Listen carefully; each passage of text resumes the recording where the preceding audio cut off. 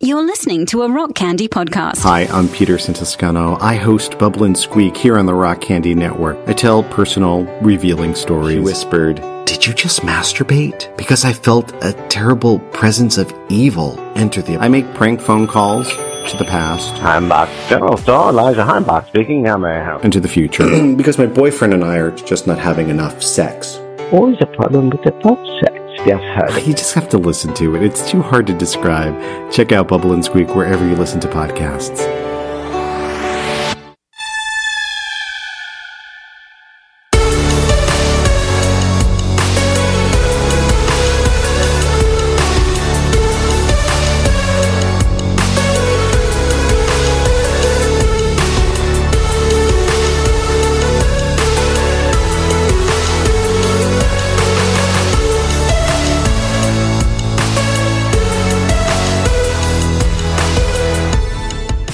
This is Sacred Tension, the podcast about the discipline of asking questions. My name is Stephen Bradford Long, and we are here on the Rock Candy Podcast Network. For more shows like this one, go to rockcandyrecordings.com. In this episode, I speak with May of the YouTube channel Nick's Fears. It's incredibly hard to even begin to describe this conversation with May.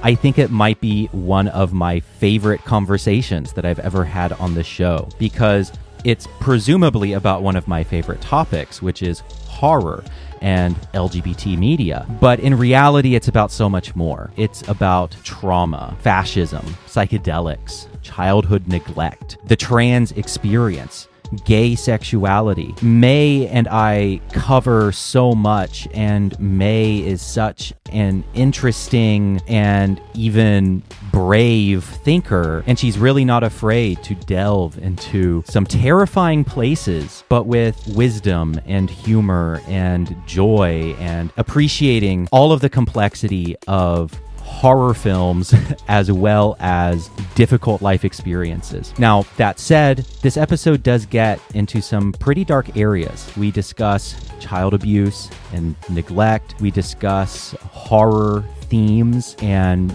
body horror, gore, some stuff that you might find challenging. So while this is a fun and enlightening and humorous conversation, it is also a challenging one. So please take care of yourself. If you think any of these subjects will be difficult for you, this might not be the episode for you. But before we get to the conversation, I have to thank my patrons. And by going to patreon.com/Stephen Bradford Long, you can support my work and ensure the long life of this podcast. I believe in the conversations that I'm having on this podcast, and I want to bring them to you for free. But in order to do that, I need support. Producing this podcast is incredibly hard work. Everything from booking guests to the end product and promoting it on social media and everything in between. It takes hours and hours and hours of work.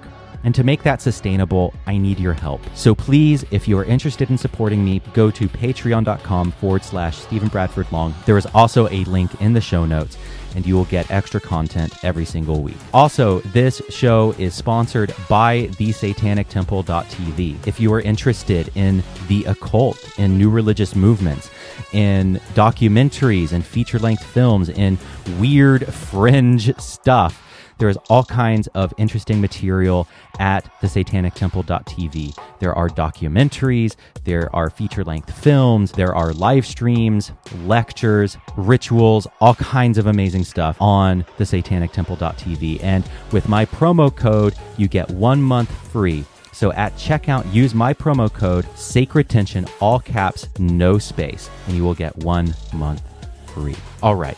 Well, with all of that finally out of the way, I'm delighted to bring you my conversation with May of Nick's Fears. May, welcome to the show. Hello. Thank you for having me. It's so good to have you on the show. I am such a huge fan of your YouTube channel, which is called Nick's Fears. And you cover actually, I won't tell people what you do. How about if you tell us some about who you are and what you do? Sure. So my name is May. I make videos for the internet. I make music as well. I'm a firm believer that art should challenge you should bring out the best and worst in you. And thus, I have dedicated my life to exploring that concept to the ground. So, and I have turned over as many stones as I can at my ripe 28. And I assure you that while I am not in my 30s, I have I've seen some shit. So I have a tendency to come across as a bit more cold and mature than I am.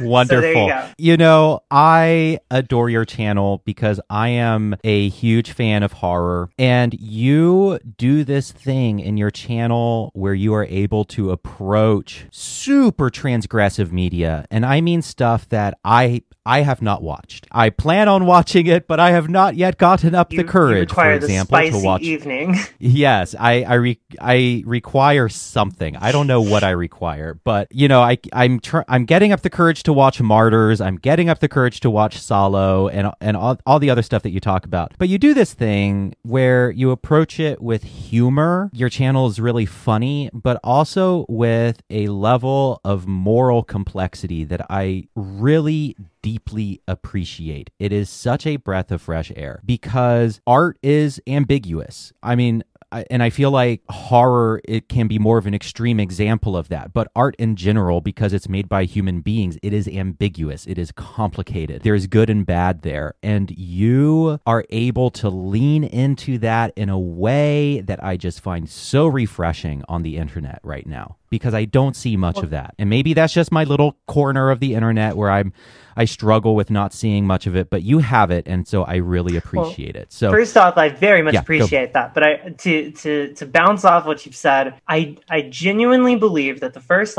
10 years of the internet seemed to be mostly just people kind of yelling about the things they liked and hated. And now we're in the new period, which is, okay, now we're going to actually use the internet as an amazing communication device to talk about these, frankly, very serious things, as well as the not so serious things. I mean, one has to embrace humor in this world, and if they don't, they will fall by the wayside. It just is a tendency that we all end up in. And so I feel like it's kind of my duty to not shy away from the things that are meaningful and difficult, transgressive, but also remind people that there is always a weird kind of humor to it, no matter what it is, and even in the darkness. And so I try to take people by the hand into the darkest things they can experience so that they can laugh about them and be free of them. That's sort of the goal. I think that's brilliant. Yeah. Well, I think that's fantastic. You know, my first exposure to you was, I think, a couple of weeks ago when I discovered your video on Tideland, the film Tideland, which is like Terry Gilliam's aborted, terrifying, undead fetus of a film. And, you know, I saw Tideland when I was, it must have been 17 or 18, and it horrified me. It was nothing like what I had hoped it would be.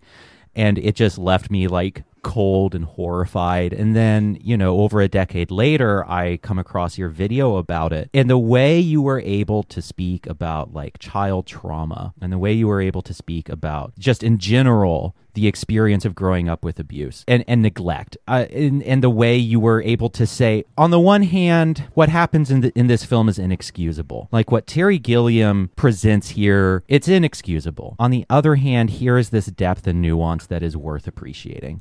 I love that. And there isn't necessarily a resolution between those two things, right? There isn't necessarily some reconciliation between the inexcusableness and the goodness. Sometimes they just coexist together. Yeah, and exactly. And we love a clean narrative. We love one because then we can go, I like Star Wars. You know what I mean? But the world isn't like that. People aren't like that. Relationships between people aren't like that. It's just the world isn't like that. And so there's always a missing piece that you're trying to kind of just juxtapose or justify. And often it's most of the time you just have to let it roll off of you. But that, I think we also have a tendency to think that because something is really gross and confrontational, that we shouldn't engage with it. I'm of the complete opposite mind. Talk about that some. What is it that leads you to engage with something like, I don't know, name a super gross slaughtered vomit dolls? There you go. Oh my God. I watched your episode about that hell today. Yeah. I watched it. I watched about that trilogy. Yeah. Okay. So what is it that draws you to something like Slaughter Vomit Dolls? I think the important distinction to be made here is that typically whenever you're approaching something like by the very utterance, it's implied that this is something you just happen to somehow be adjacently interested in, which isn't true. Like, that's super not true for me. I have no desire for violence or vomit. Yeah. So really, I am not the target audience for Slaughtered Vomit Dolls. But that's precisely why it's perfect. Like, I'm not who this is for, so I can see it differently than the people that it is for. But most of the people that it is for aren't actually going to critically look at it. Who is Slaughtered Vomit Dolls for? You would be surprised. You would be surprised, and also you would not be surprised. And listen, kittens, I don't care what you do shaming. in the bedroom. I mean, vomit on each other. Nobody cares about that. No kink shaming. Slaughter those dolls and vomit all over each other. Do you, children. I am here to support you as long as it's consensual. Vomit on each other consensually. So the future liberals want. So actually, it's really funny because I had lunch with my producer this morning, and I was like, "Oh, so I'm interviewing May from Nick's Fears, and she's like this, badass, degenerate trash queen from hell who's going to, and I mean that entirely as a compliment, by the way. I accept this role. Okay, good. Degenerate trash queen from hell. She's coming on to the show to talk about really transgressive media and horror and LGBT horror and so on and so forth. And my producer Dante was like, "Oh, okay, so what kind of stuff does she cover?" And I said, "Oh, stuff like Solo." And he was like, "Oh, what's that?" And I explained Solo to him, and I was like, "Oh, it's like fascists torturing children, et cetera, et cetera." I was like, and it's based on a book by the Marquis de Sade, and it's one that I've been really meaning to read. And he said, "No, you don't need to read that. Why would you do that? Why would you ever do?" And he was like, "Steven, I'm really concerned about you. Like, you and your partner, you just watch horror, and I'm worried and I'm concerned about you becoming desensitized." And I imagine that you, as the degenerate trash queen from hell, I imagine that you get that all the time. So I guess my first question that I have for you is, are you okay? That's a great thank you. First off, thank you. You're the only person I've ever been on a podcast with who was like, "Let me just make sure that you're fine." Like, have you done anything damaging to your mind? Yes, first off, I've definitely damaged my mind through this, but that's okay. That's okay, because I'm going to say something really edgy, but it is kind of weirdly proven to be true for me, which is that life finds a way to mutilate us all. So understand that while I may be looked at as someone who is peculiar for that particular interest, that particular interest is partially what makes me a strong person. And my strength carries me through these experiences too. So it is an endurance test where you're kind of like, okay, do I really want to watch the third installment of the Slaughtered Vomit Dolls trilogy this evening? And the answer is never yes. But yet I'm the person who must.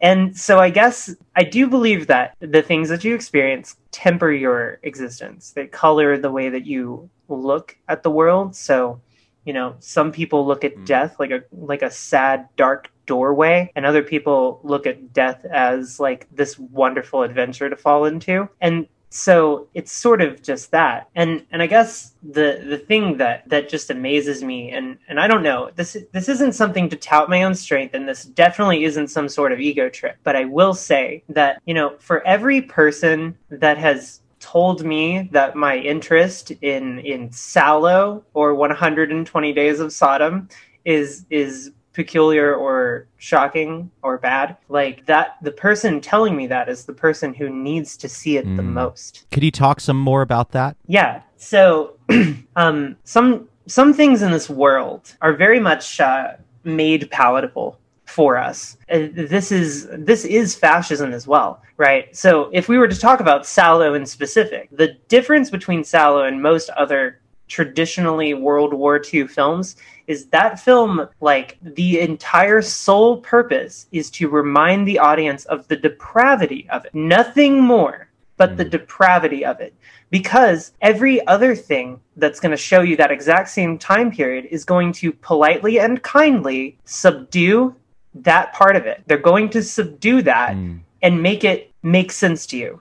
But it doesn't make fascism palatable, make it go down. Right, in other because words. ultimately people still want to understand it, but it is somewhat beyond comprehension in the sense that there's an evil in it, and the evil that people are allowed to do and then continue to do. So Sallow is a unique film that focuses in it. It has the bravery to focus in specifically on the depravity of it, which makes it great.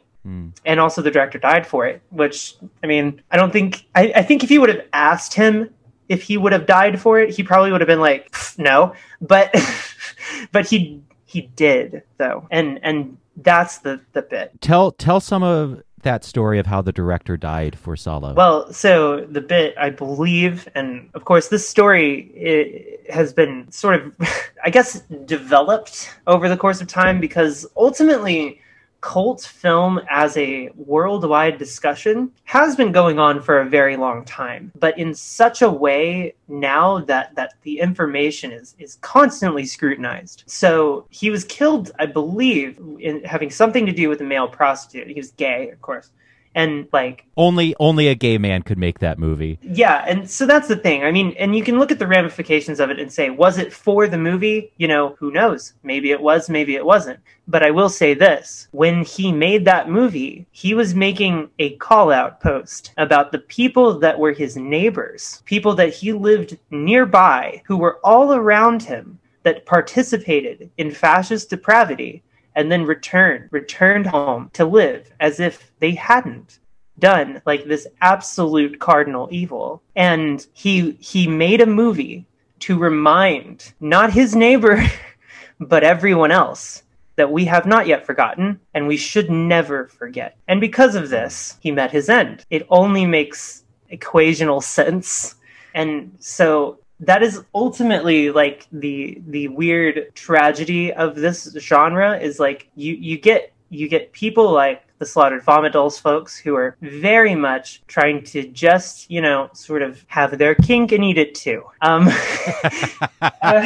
Literally. Literally. And it is pretty much that for them. Like, it doesn't really fall too much further than that. And the depravity of it is their own sort of horse to break. But then you've got stuff like Sallow, or something like The Devils, like Ken Russell, or like The Holy Mountain is a good example. I mean, there's just a billion movies like this where the purpose isn't necessarily to satisfy any aspect of you. Satisfaction is the death of this, like this particular brand of enlightenment. And if they ever satisfy you, it completely like undoes it.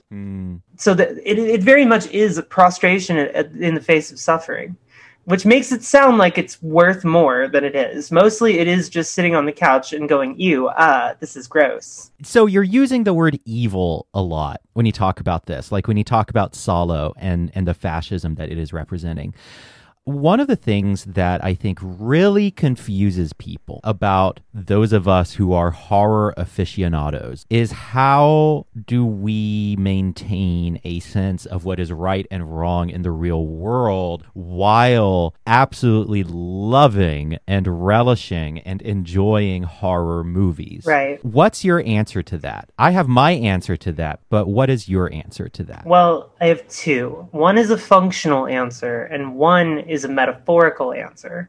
Well, the functional thing is to maintain your empathy. The empathy part is crucial because ultimately horror is an act of empathy. It's like oftentimes we are introduced to a character, something bad is going to happen to said character, and through that happening to that person, we safely experience it with them, alongside with them. And it teaches us how to deal with that as well, alongside the person who's dealing with it themselves. And often women in specific feel there's this like empowering element to horror movies, not necessarily in that every film ends with like a final girl like overcoming whatever, but that it's validating their concern. It validates their fear. It demonstrates to them that the things that they are afraid of are very real. And it's not necessarily the Michael Myerses of the world, people aren't necessarily afraid of their Jeffrey Dahmers. It's like the Michael Myers in the world, in society or whatever, man. It's like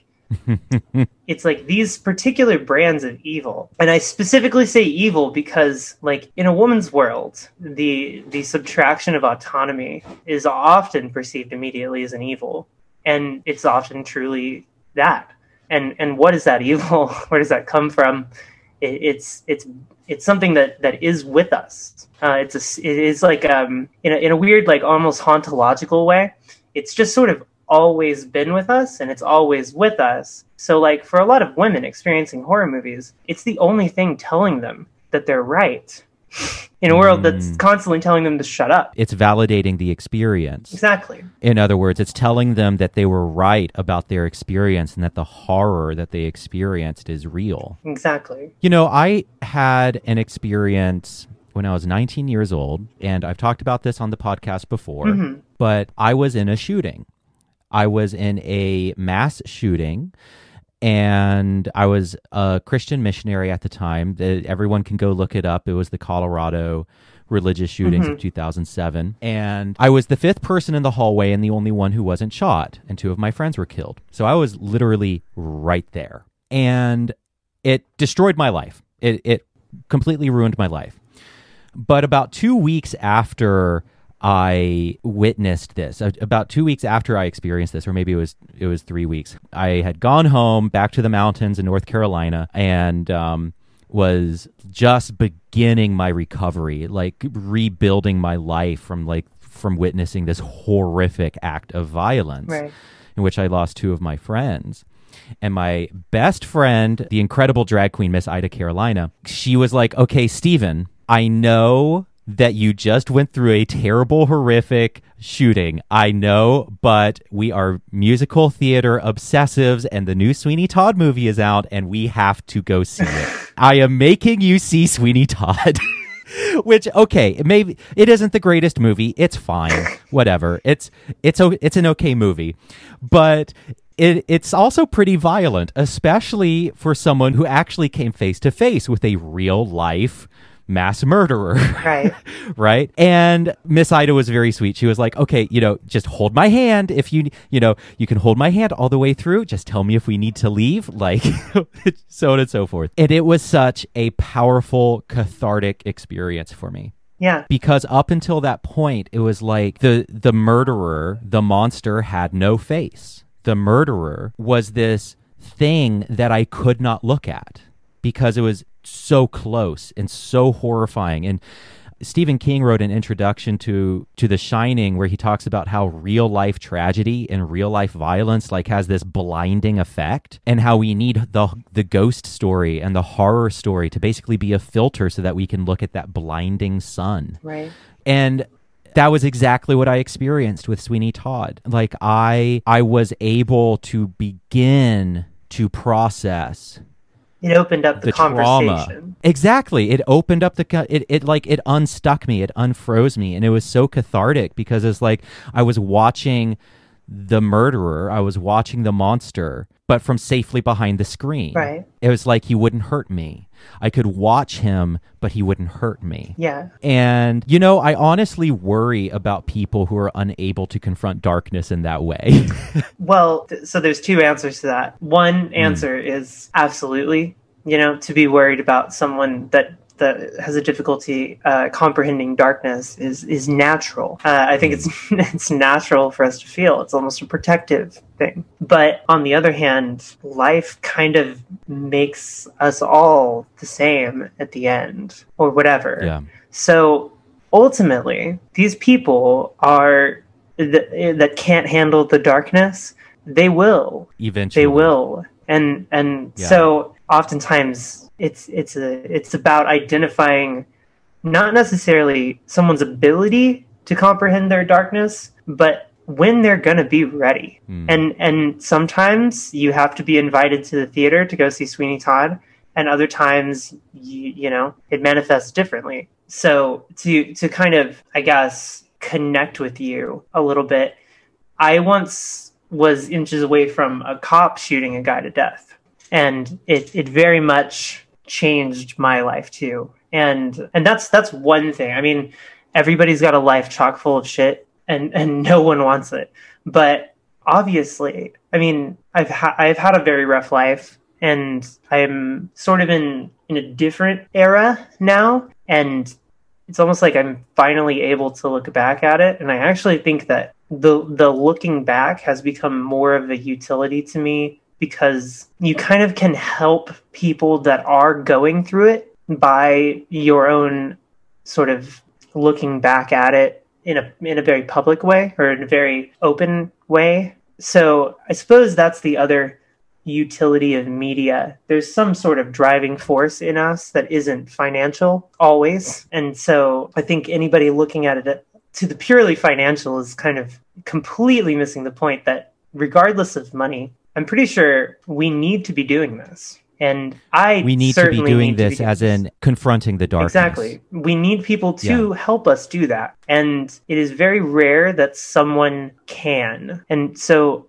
I guess what happened for me was I just sort of saw the opportunity where I was like, wow, I know too much about this particular brand of pain to not share this. And so that's where Tideland comes from, pretty much. I mean, that's why that video exists. It's more or less just no one was willing because everyone was scared. No one was willing to talk about it because everyone was too scared of what he had done. Of what Terry Gilliam had done. Right. They were Tideland. Too scared of what he had done. And they were also too scared of themselves. They were too scared of allowing that to be an aspect of themselves. And I see it, a lot in journalism. They're very afraid to pull things under their wing that don't invite good vibes, But I think the building blocks of us are not the things we like, not the things we dislike, but the things that we have experienced, like the things that make us whole. I mean, because your brain fills in those gaps with all those movies that you've forgotten about. And, I think the point that you made in your video about Tideland was how, everyone hated that movie. Everyone, it was panned. It was universally recognized as bad. And what you said is that it strikes such a painful and horrific note of what it's like to experience neglect, right, as a child, and how that neglect and the abuse and kind of child sexuality that is represented in that film, and just all of the things, all that whole bundle of just awful, terrible things, right? How that struck such a horrible, true note. Well, and that people just couldn't handle it, right? Well, and how do we talk about these things properly, right? Because I mean, you can protect and put it behind words and walls as much as you want, but at the end of the day, the problematic thing is still a thing that is true of our universe. And Yeah. that In is this case, the thing to confront. child neglect. Right. And child neglect, how do we talk about it if not like this? Even though, we of course can't morally support the man who would do this. But at the same time, how else could we have reached this conclusion? How, I needed that film. I didn't want it. I needed it. In the same way that I probably needed Sweeney Todd. It was like, I mean, not that Sweeney Todd and Tideland, are comparable, but it was like that thing that thawed the ice, because that's the power of story. Exactly. And we're constantly telling stories, and sometimes the only way to get through a trauma is to tell a story about it, and that's the thing that breaks the ice. Right. That's the thing that breaks through. And it's like you fabricate it so that you can enter it. Exactly. Yeah. Yes, I love that. And, I sometimes feel like, in my experience, I love the ambiance right now, the creaky doors and the cats. It's great. Very good. Very good ambiance. I do live in a haunted house. I do too. No, I live up here in the Appalachian Mountains on a hill in a little cabin with 6 cats, 2 rats, a toad, and a tarantula. Where are you at in that area? I'm in Asheville. Oh, shit. Uh-oh. That's awesome. I love that area. Yeah. Yeah, I love Asheville. Everyone, whenever I tell people that I'm in Asheville, they lose their minds. Of course. But no, it's a great place, and I manage like a hippy-dippy grocery store here. And yeah. I used to teach yoga before the zombie plague happened. Oh yeah, the zombie plague. I am literally a Portlandia sketch. I am a gay yoga teacher who manages a small boutique organic grocery store. Like I am that Portlandia sketch. But anyway, I feel like I too am a Portlandia bit. I have to be. The crazy edgy goth lady who doesn't dress like a goth lady and also doesn't act like a goth lady, but just is because of osmosis, I guess. Like I can't avoid that because it's just my mind. And then completely medicated with like psychedelics. It's a stereotype. Is there any other way to medicate? There isn't. And big opinion, there isn't. Okay, no. I mean, other than medicine. Other than medicine, medicine is important, but so are psychedelics. Anyway, psychedelics are great. I mean, I live with some pretty crippling mental illness, so I do not do psychedelics, but instead I meditate. Yeah, I do that. I meditate, and I'm on some great meds to keep me from, hanging upside down in a bloody wedding dress from my ceiling. Yeah, that's probably the correct way to be. That is what happens when I'm not on my meds. Yeah, well, and it's so wild, the human mind, because, I feel like some people, they desperately need the reassurances of their day-to-day. It's like, and I've done SSRIs a lot. I've had a lot of SSRIs in my life. And so the bit is always, you do this to be functional. And the functionality is like the utility of the SSRI, whereas a psychedelic is about drowning yourself in it and then seeing if you can emerge from it, which is like, they're 2 very different experiences. Both are necessary, I think, to some extent, in some facet. I mean, if it's not psychedelics or SSRIs, it's something else. We drown ourselves in one thing while we subdue ourselves to function in another way. And it's sort of that's sort of the duality of it. That's a perfect segue, because I would like to ask you about the relationship between the experience of drugs and horror movies. Okay, let's do that. Yeah, you have a fantastic video. I forget what it's called. Hold on, let me look Beyond the Black up. Rainbow? Or wait, is that about drugs? What have I said about drugs? What do they know? Oh my God, what do they know about my habits? I know so much about you now. Oh my God. I know all about your thoughts on necrophilia and cannibalism. I have a lot. I know all. Turns out, I'm surprised. But see, this is psychedelics, right? It's the strength, because most people look at a person having sex with a dead body and they think, God, get that away from me. But I think, why are we doing this? Let's explain. Let's take a step back. Can we get in there further? Let's. Yeah. Anyway, to continue what we were saying. Well, no. Okay, so brilliant. I love that. So the video that you did was thoughts on gross movies. And you talk about how there is something comparable about psychedelics and then watching deeply transgressive and disturbing media. What is that link for you? Well, as someone who's done a lot of drugs. So what? Yeah, go on. Okay. So there's the mental stamina, I think, of watching any given movie like this, and then there's the mental stamina of watching that same movie on psychedelics. And then having, watch Sallow on acid and see where that takes you, because it doesn't take you somewhere that you want to go. But it's certainly somewhere I've been. And most people can't say that. That said, having gone there, I don't know how much is down there, but I will say there's an acute awareness that's gained from it. And when you approach something that's deeply, deeply traumatic, like to experience, like any of this in some way is. And then, a psychedelic has a tendency to make you feel like the thing you're empathetically experiencing is true of you, which is to say, if you look at someone being hurt, you feel their pain directly, as if it's happening to you, as if you are there, like witnessing it directly. And it's a responsibility, is what it is. It's a challenging responsibility to introduce yourself to this traumatic event in such a way as you can remove the camera from the equation and put yourself where that camera is. And look at what you're looking at, and really look at what you're looking at. Yes, it's shitty, and also I'm gonna butcher it, but there's this weird sort of somewhat principle of enlightenment that it's like being completely in your moment and understanding. And so it's not necessarily about the potential dangers of entering that world as much as it's getting there and then siphoning every little bit of fruit out of it that you can get. And honestly, there's a lot more to it.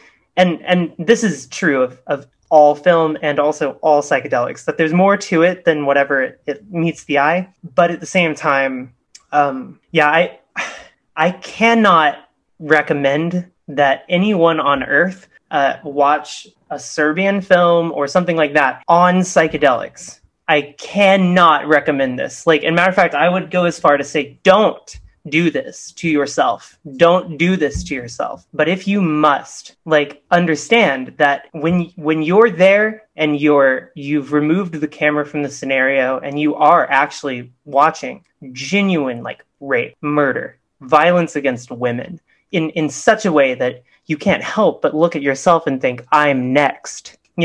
It's a responsibility to the world that you gain in that moment. That when you re-enter your society post this situation, you have a duty to prevent things like that from ever happening. It's you can't help but carry it all the time, and it's as if it happened to you, But when you've had a lot of bad things happen to you in your life, in a weird quantifiable way, putting yourself in a situation like that is genuinely more shocking than the things that have happened to you, even though the things that have happened to you are shocking. You know what I mean? And when I say you, I mean me. The things that have happened to me are shocking, but they are not as shocking as anything in a Serbian film. So putting yourself there, and then when you come back looking at your own trauma and you think, there's a unifying factor. There are unifying factors to pain and violence and all of these things. And these are the things that we must be exploiting. We must be pointing at and expressing their garishness. Instead of running away or trying to make palatable their garishness, we just show them the garishness. A lot of this is reminding me of something that it's this feeling that I just can't shake, which is that a lot of horror people, a lot of people like us, in my personal experience, and I'm sure this is not true of everyone, but a lot of them have a very deep sense of what is right and wrong. Yes. And have a very deep engagement with morality. Well, and also this openness to be wrong. This it's an ego death is what it is. Yeah, yes. It's a removal of the self. And once you can get on at least an inch of that, you can start to empathetically connect with the world in a different way. Yeah. And, I think I experienced that personally with, and by the way, I really want to get to this topic soon in this conversation about LGBT representation in horror. Right. I really want to get to that. And this film touches on that in controversial ways. But I personally experienced that when watching the film Incident in a Ghostland. I don't know if you've seen that one. It's by the same. It's by the same director of Martyrs. It's his newest film.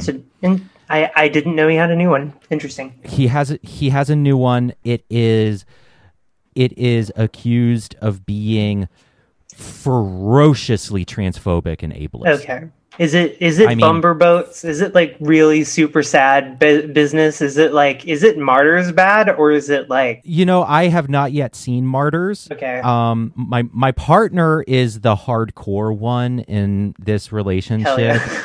He's the one who really goes to the depths, and he said that it isn't as traumatizing as Martyrs, but it's still pretty fucking traumatizing. Of course. But, Incident in Ghostland, it's very much about the exploitation and abuse of women and girls, and it shows it in such horrific ways that I left that film feeling just completely shattered in such a way that I was reoriented to be aware of the consequences of abuse in a way that I hadn't before. Consequences.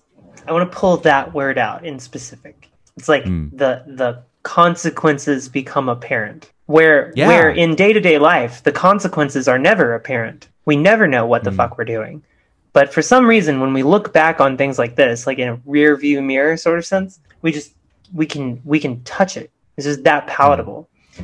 But yes, sorry, continue. Yeah, no, exactly. And I've been thinking about this a lot because I recently listened to a podcast with Sam Harris, who is talk about controversial people. Right. He's super fucking controversial.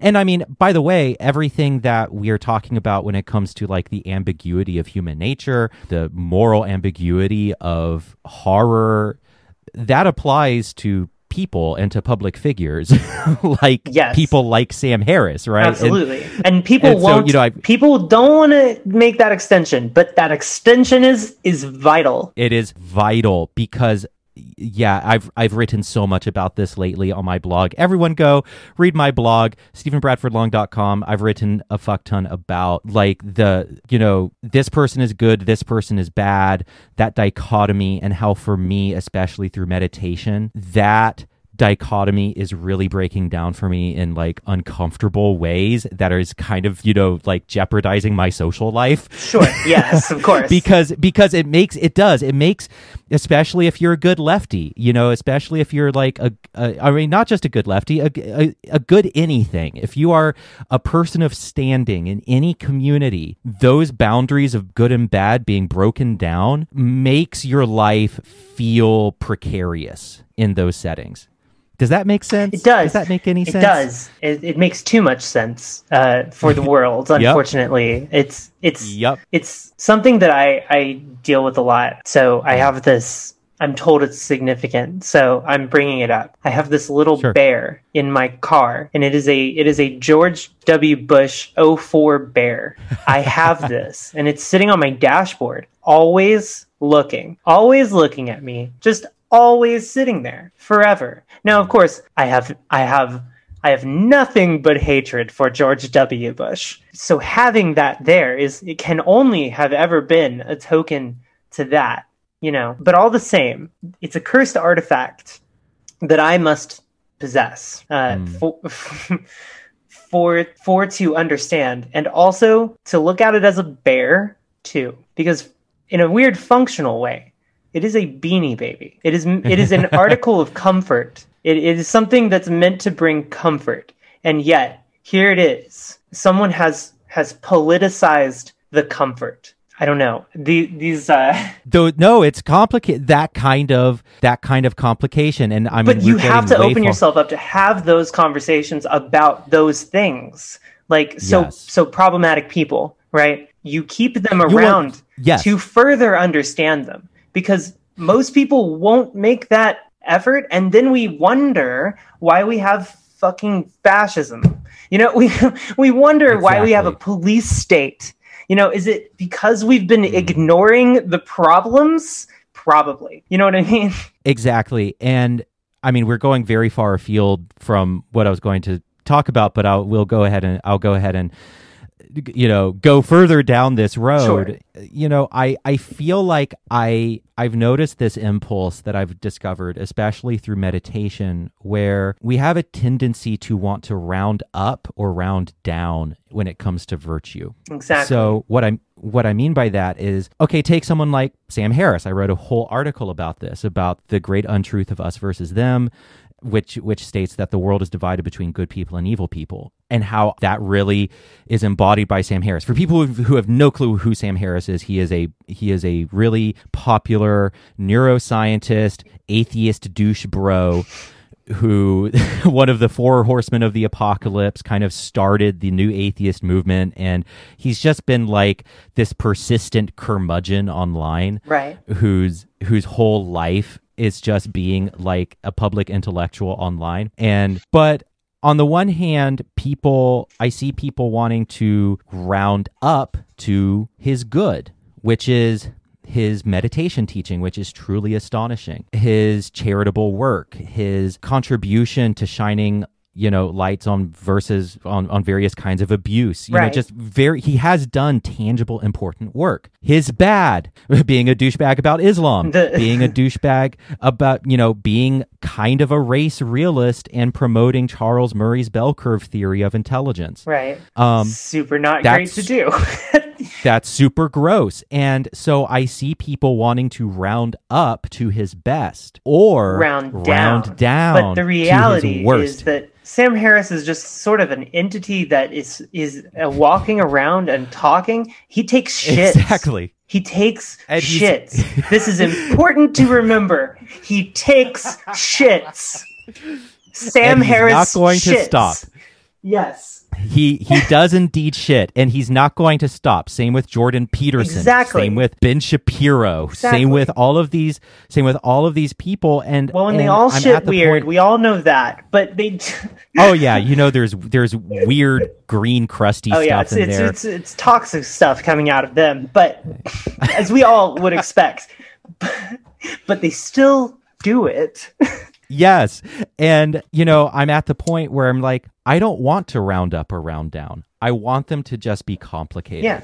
Because I am complicated. I wouldn't want someone to round me up or down. That's dehumanizing, right? Like me being rounded up to my best moments, that's dehumanizing because I am a terrible person. But rounding me down to my worst moments is also dehumanizing because I'm also a good human being. Right.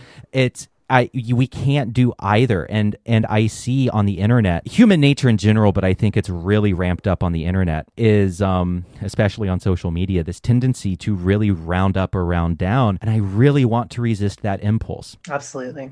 Yeah, I mean, ditto. Yeah. That's me on movies as well. I mean, that's me on, is that called nuance? I believe when I was in college, I believe they called that a nuance, which is, I believe, what you gain when you reach the age 27. Let's call it that. You grow this unmitigated, unending nuance, and it will never let you go. Anyway, and you become that guy wearing a fedora who always just has to interject with nuance. Exactly. Uh-huh. And no one wants to be that guy. But and I am that guy. Yeah. I am that guy. I am the guy who's always like, but nuance.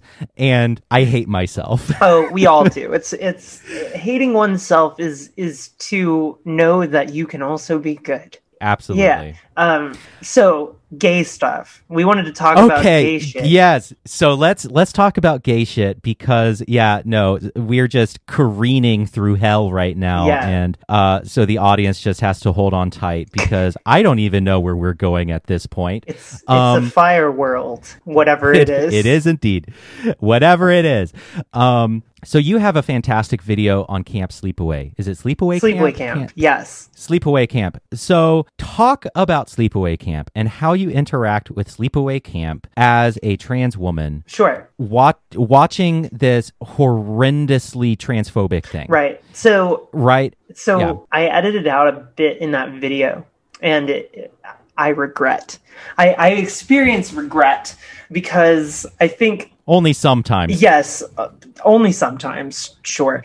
But only after McNuggets, typically.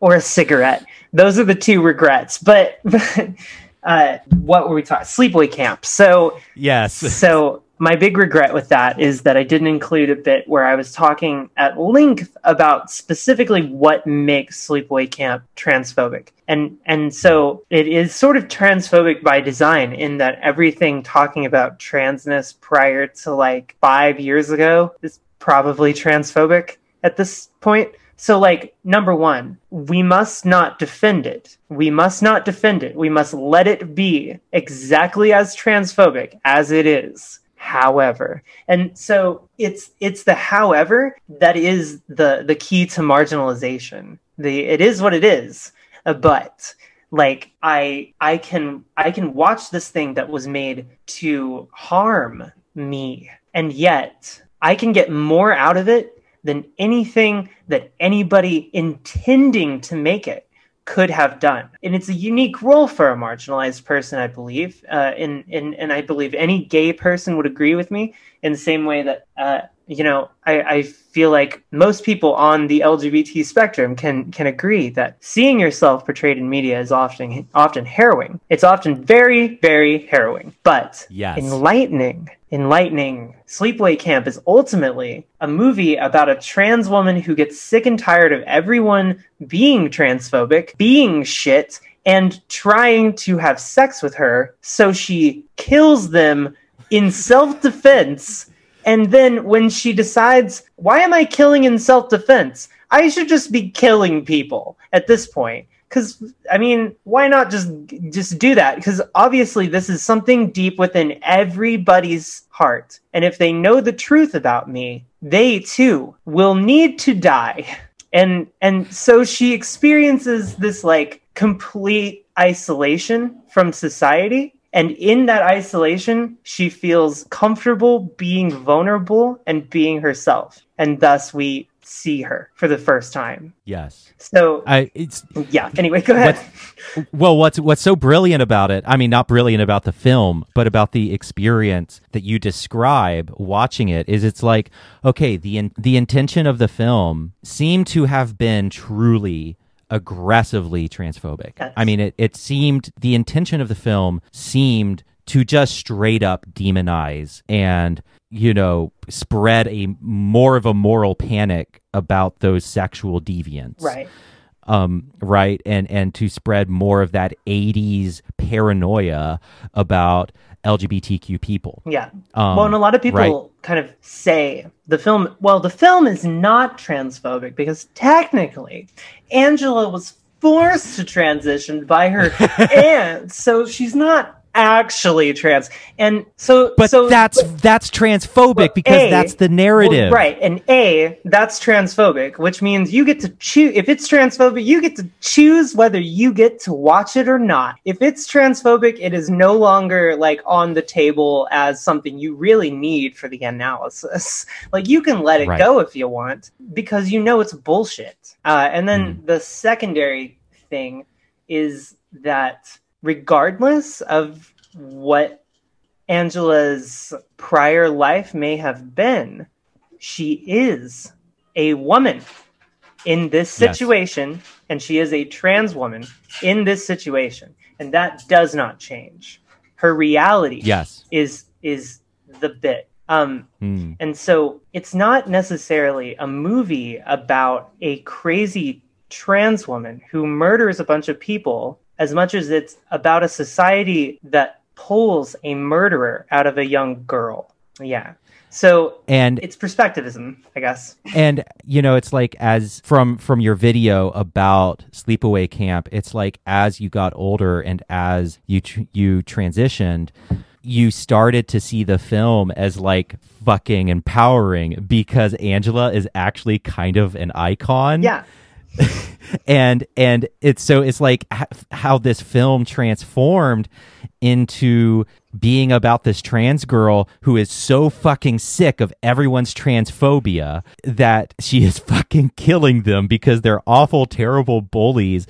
And she is just kind of amazing and empowered and iconic. Right. And that's the kind of complexity that I experience all the time. Yeah, exactly.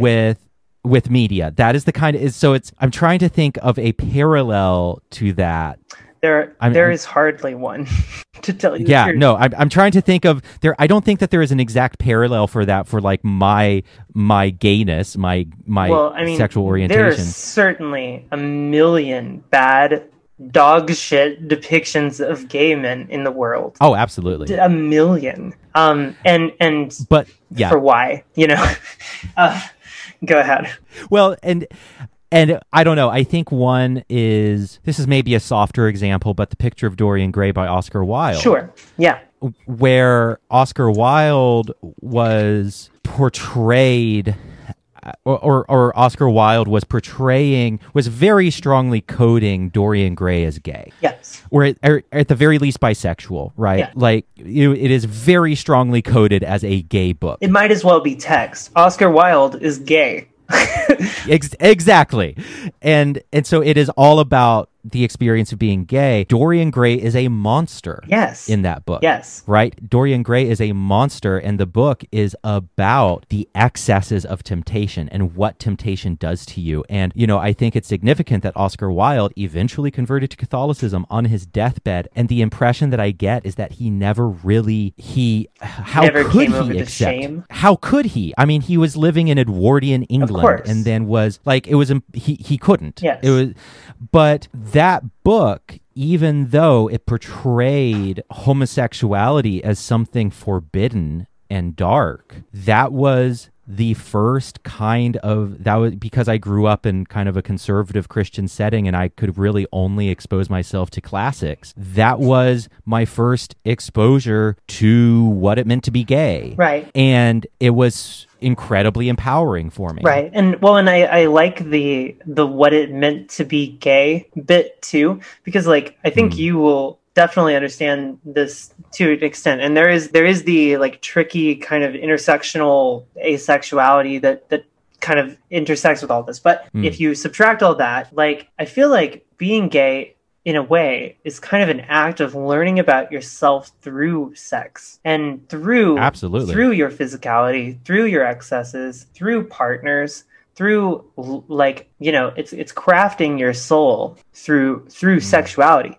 But the issue immediately like arrives when you're like, okay, so it's a thing that is simultaneously encouraging me and empowering me to learn about myself through sex, paint myself through sex, but know also that there is this like weird rotting core to you that begins to develop like when you like choose to let your sexuality kind of, I want to say like justify your shame. When it kind of replaces your shame, it's taking care of your shame for you, then it becomes ugly. But ultimately it is a good thing. The sexuality is a good thing in that it teaches you, but it also can teach you bad habits, like using it to overcome your shame. And that's kind of the quandary of being a sexual minority. Exactly. I mean, that's the paradox. That's the catch-22. And I don't know, as you were saying that, it it made me think of Clive Barker, who I stan. Of course. I adore Clive Barker. I don't know, like Hellraiser. I feel like Hellraiser is quintessential gay media, even though all of Clive Barker's stuff is pretty heteronormative. Yeah. Well, but it's extremely heteronormative. The heteronormativity of it is so false. It's garish. The heteronormativity of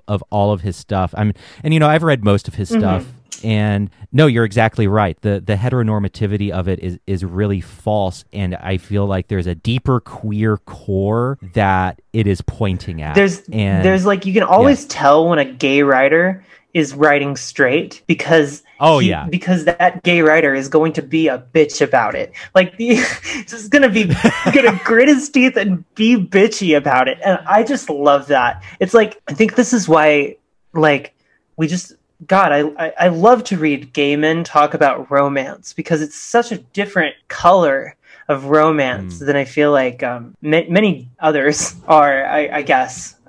But anyway. No, I completely agree with that. And that's why, even though Clive Barker's horror is so heteronormative, it is so gay. Like, that is not straight sex that is happening between a man and a woman. Those are two gay men fucking, even in that book, even though they are presumably a cis woman and a cis man. Right, exactly. Right? But no, like what you were saying about that paradox of being gay and the rotten core that can emerge, that to me is what Hellraiser is about. Right. Well, to an extent, I think an element here is that, like, we've endured, like, what seems to be a bajillion years of bad press about being gay, and also terrible representation, almost exclusively bad representation. So, and also look at what's happened in society. Gay culture has 100% been colonized in a cultural way. I mean, listen to every cis woman say, "Yas, queen," when she walks down the street. Like, it's so prevalent, the colonization of gay culture into the mainstream. So they will happily take the gold that they can siphon from us, but not the actual reality. So I feel like it's almost a duty of mine to chronicle through a lot of these things that are terrible representation and own them. Take them away from them. Take their toys away. Because, like, ultimately, the reason people got very pissed off at me because of my sleepaway camp video is people did? Yes, people were pissed at you for that? It was a bloody mess online. But the reasoning was because I took their fucking toy away. And they didn't like that I did this because I made it gay. And it was gay already, but I made it in a good gay. I solved it's gay, and now everyone's like, well, fuck, and so were you being, like, trashed by straight people or LGBT people? I mean, or all of the above, or could you tell? It's difficult to tell, but I mean, you can almost always kind of assume there's a little bit of a sort of a straight heteronormative thing going on. Like, people that are very like, I don't understand this and I don't have to, those people love horror movies. Yes, they do. They do, and they love to tell you you're wrong about them. But here's the thing that they don't realize. I love to tell them that they're wrong and take their toy away. And so Sleepaway Camp belongs to the gays now. It no longer belongs to them. And of course they're pissed off about this. But get with the times, my dude. It wasn't yours anymore. I love that. Yeah. I love that. I love that sense of empowerment that comes from reclaiming weapons that have been used to hurt us. And listeners of my show will know that is exactly what Satanism is for me. My Satan is a queer Satan. Right. Because the term Satan has been used to demonize minorities and religious minorities for centuries, right? And so for me, that's what Satan is. It is taking the toy away and using it to create my own thing. The way I feel like I would put it, because I personally am not a Satanist, even though I have read Satanism, and there's certainly moments in my life where I've been like, feel like there are elements of Satanism that I desperately needed in my life, and I'm very happy that I have them. Like, absolutely, like, you're Satan adjacent. Exactly. Well, and also Satanism is kind of a fun exercise in that don't round up, don't round down thing. It's obviously you shouldn't be wasting your energy and time on ingrates, but at the same time, like, yes, you should. So yes. So you have to marry the two for yourself, and that's what I like about the religion in and of itself. Is it doesn't behave like a religion in the sense that it has dogma, but rather it behaves in almost like a spiritual healing way. Yes. Yeah. Absolutely. It's like psycho magic, which is kind of more my vibe. Like, I feel like I'm more interested in psycho magic than much of anything else. What is that? So that's I mean, it's not perfect. Nothing's perfect, but sure. It's the idea that there's a radical manifestation between one's like psychedelic spiritual existence and also one's mental health. Like, the direct link between something magical and something tangible. Like, how do we affect the tangible? And it's usually with like some sort of, miraculous fabrication, like that we invent, like, and regardless of what we call it, and regardless of what it ends up being for us, it's a necessary thing for us, psychologically, just to function. Like, and I feel like a lot of people see this is like a Slavoj Žižek thing, but I think, I love Slavoj Žižek. Well, I like the bit where he's like, atheists are actually very religious in the same way that most people aren't, but I actually feel like in a lot of ways an enlightened person can often manifest in a Christian as much as it can manifest in anyone, and it's the removal. Yes. It's the removal. It's to fall silent before it. And now you're speaking my language. Exactly. Yes. And most people won't. Yes. Most people will not fall silent in front of it. And like, I don't care how you did the work and what your manifestation was that got you to the point where you realize this very humanness, but you have to. So there are ways, and everyone does it. It's like the most atheist way to live is ironically weirdly prostrational, weirdly devotional. Yes, I so many atheists would kill me, but I completely agree, which is why I see myself as a fundamentally religious person. I am. If you're Googling it, you might as well be praying for it. Yes. I interview a guy on the show called David Dark all the time. A, he has the most badass name. B, he's a theologian who talks about, he has a book called Life's Too Short to Pretend You're Not Religious. And the idea is that whatever binding story that is guiding your life, that is your religion. Absolutely. And in a lot of ways, I 100% agree with that. I know that all my atheist listeners are yelling at me right now, so this is probably a good note to end on. But I can speak to that. I can speak directly to that. Like, understand that it is the ultimate temptation to look at oneself and see the world and grab fruit and put it in your basket. But understand that life without a basket is more ideal than forever collecting fruit. I love that. And one last question. Sure. What movie would you recommend listeners to watch? And it can be literally anything under the sun. What after hearing this conversation, what parting blessing would you give listeners in terms of which movie to watch? Okay, I've got it.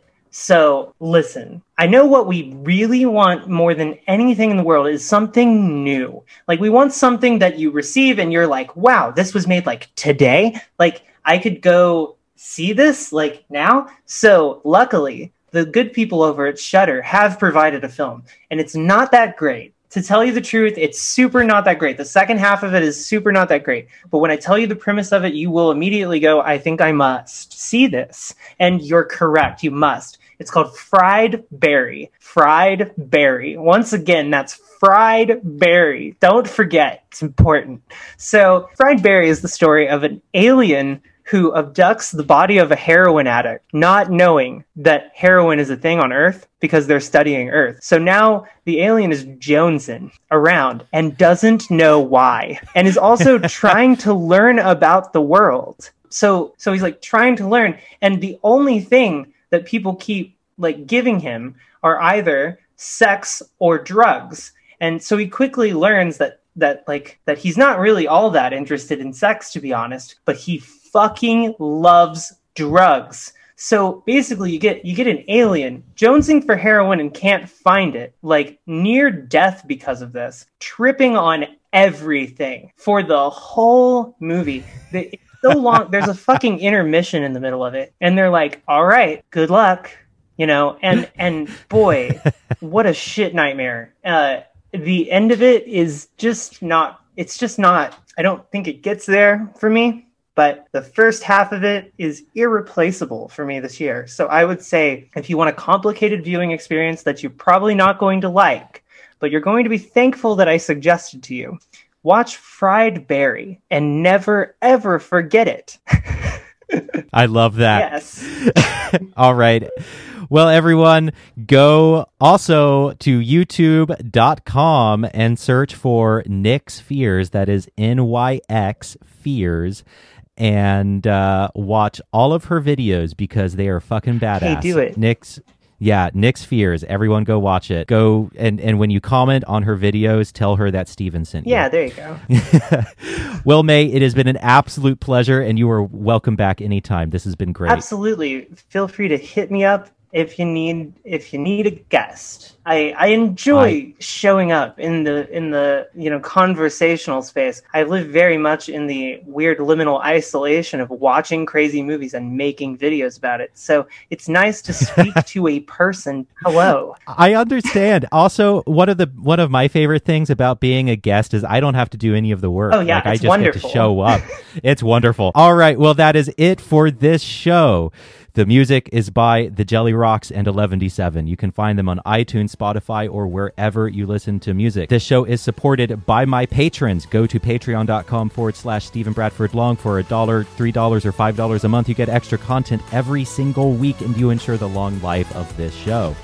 This show is written, produced, and edited by me and my producer, Dante Salamoni, and is a production of Rock Candy Recordings. As always, hail Satan, and thanks for listening.